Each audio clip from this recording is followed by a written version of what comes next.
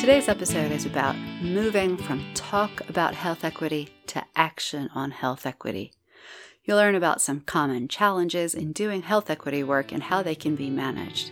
And you hear about our new mini-series dedicated to communication in public health. Hi everybody, this is 10 Minutes to Better Patient Communication from Health Communication Partners. I'm Dr. Anne-Marie Liebel.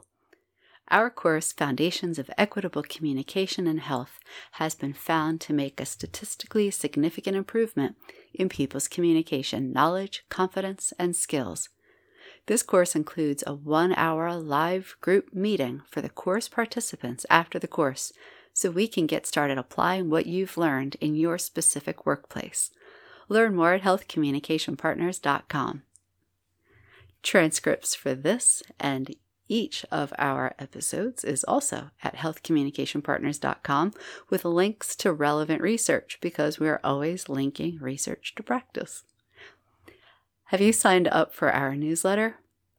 I send out the monthly Bridges newsletter when I share what's happened that month at HCP, including these episodes.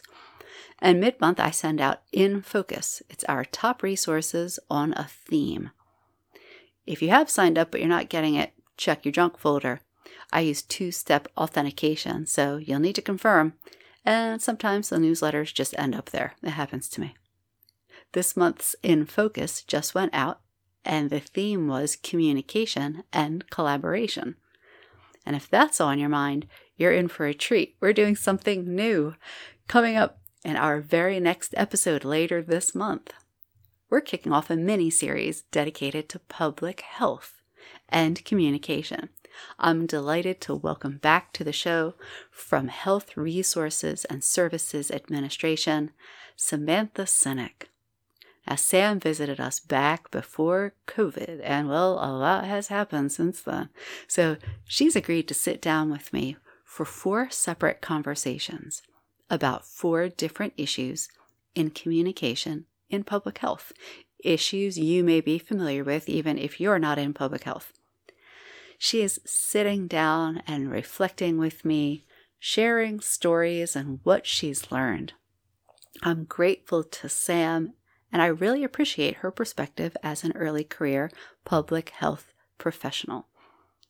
Now, this series on communication issues in public health will run once a month for the next 4 months, starting with our very next episode. So stay tuned. Sam is great, and she's a really easy person to talk to. One of the biggest delights of being a consultant is all of the different people I get to work with. I get to know them as people and hear their stories and often fears and hang-ups related to communication.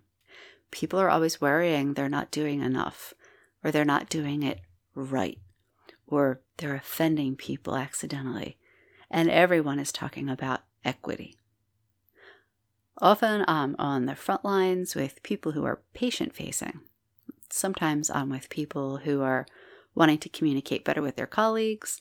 Sometimes I'm with leaders who want to be better leaders, or sometimes they're leading communication improvement in their organization. I'm incredibly grateful to my clients, and I've learned so much from you.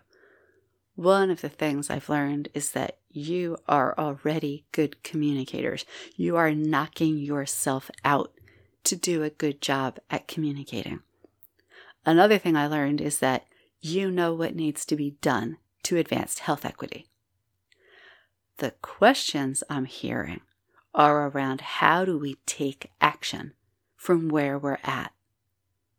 Whoever I'm talking to in any community or organization, people know where they're at and where they want to be regarding health equity. They know how things should look and often how problems could be addressed. So the commonality I'm hearing and seeing, this was best said by one physician leader.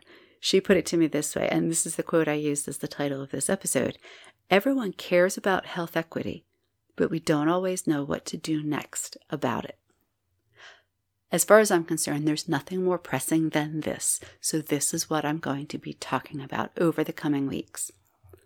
Alongside our mini-series on communication and public health, I'll be sharing my own stories of what I've been doing as a consultant and an educator, helping organizations of all kinds to take action on equity from where they're at. You won't be surprised to hear that communication is a big part of this.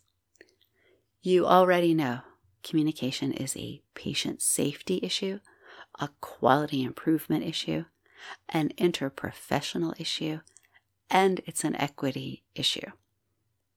So I bring my specific approach to communication, one that is not commonly used in healthcare and public health. This show and all that I do takes equity lenses on communication and education. In the coming weeks, I'll dive more into what that means. But the short answer is, it means more tools and structures to improve communication at individual and systems levels, and improve it in equitable directions, and improve it in concrete ways. But there are challenges to doing this work that we can't ignore. One of the challenges of doing equity work I've heard and seen is that sometimes health equity strategy can feel too remote, too far from having direct impact on people.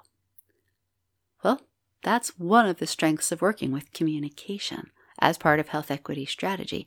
You can address it, yes, at the organizational level and at the individual level.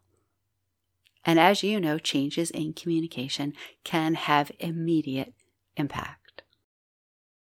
Another challenge is everyone is grappling with scarce resources. And everyone already has demanding full-time jobs. We're not stopping what we do to pursue equity. It has to be built in. So the way I work isn't additive. It's not adding one more thing.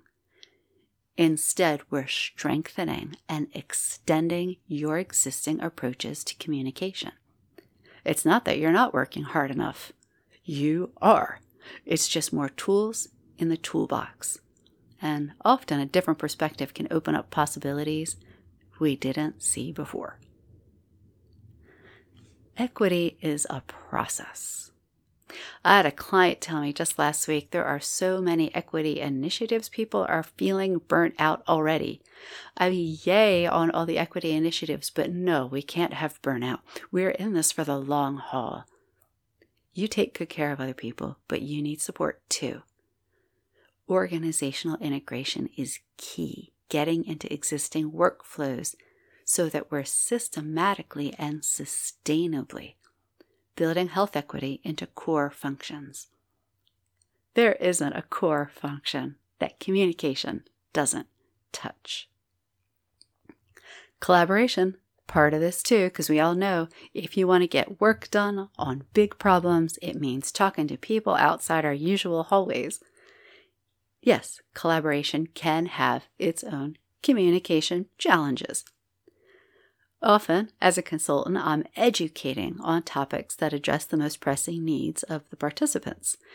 Now, Samantha Sinek, who I mentioned, is doing this 4-part mini-series with us. Well, Samantha and I met years ago, pre-COVID, at Columbia University's Mailman School of Public Health, when I was there doing a series of talks on multi-sector collaboration, which, holy cow, multi-sector collaboration, a lot of layers of communication there. So I'm going to go ahead and put links in the notes to that. Over the coming weeks, I'll tell you more about what I've been up to, what I've seen and heard and done around turning to action, about embedding equity in core processes, and what you can do. If you're wondering what you can do right now, you're in luck. I'm going to drop in a link to not just one, but 20 ways you can help move toward health equity. For Health Communication Partners, I'm Dr. Anne-Marie Liebel. This has been 10 Minutes to Better Patient Communication. Audio engineering and music by Joe Liebel. Music by Joe Liebel and Alexis R. Thanks for listening to 10 Minutes to Better Patient Communication from Health Communication Partners, LLC. Find us at healthcommunicationpartners.com.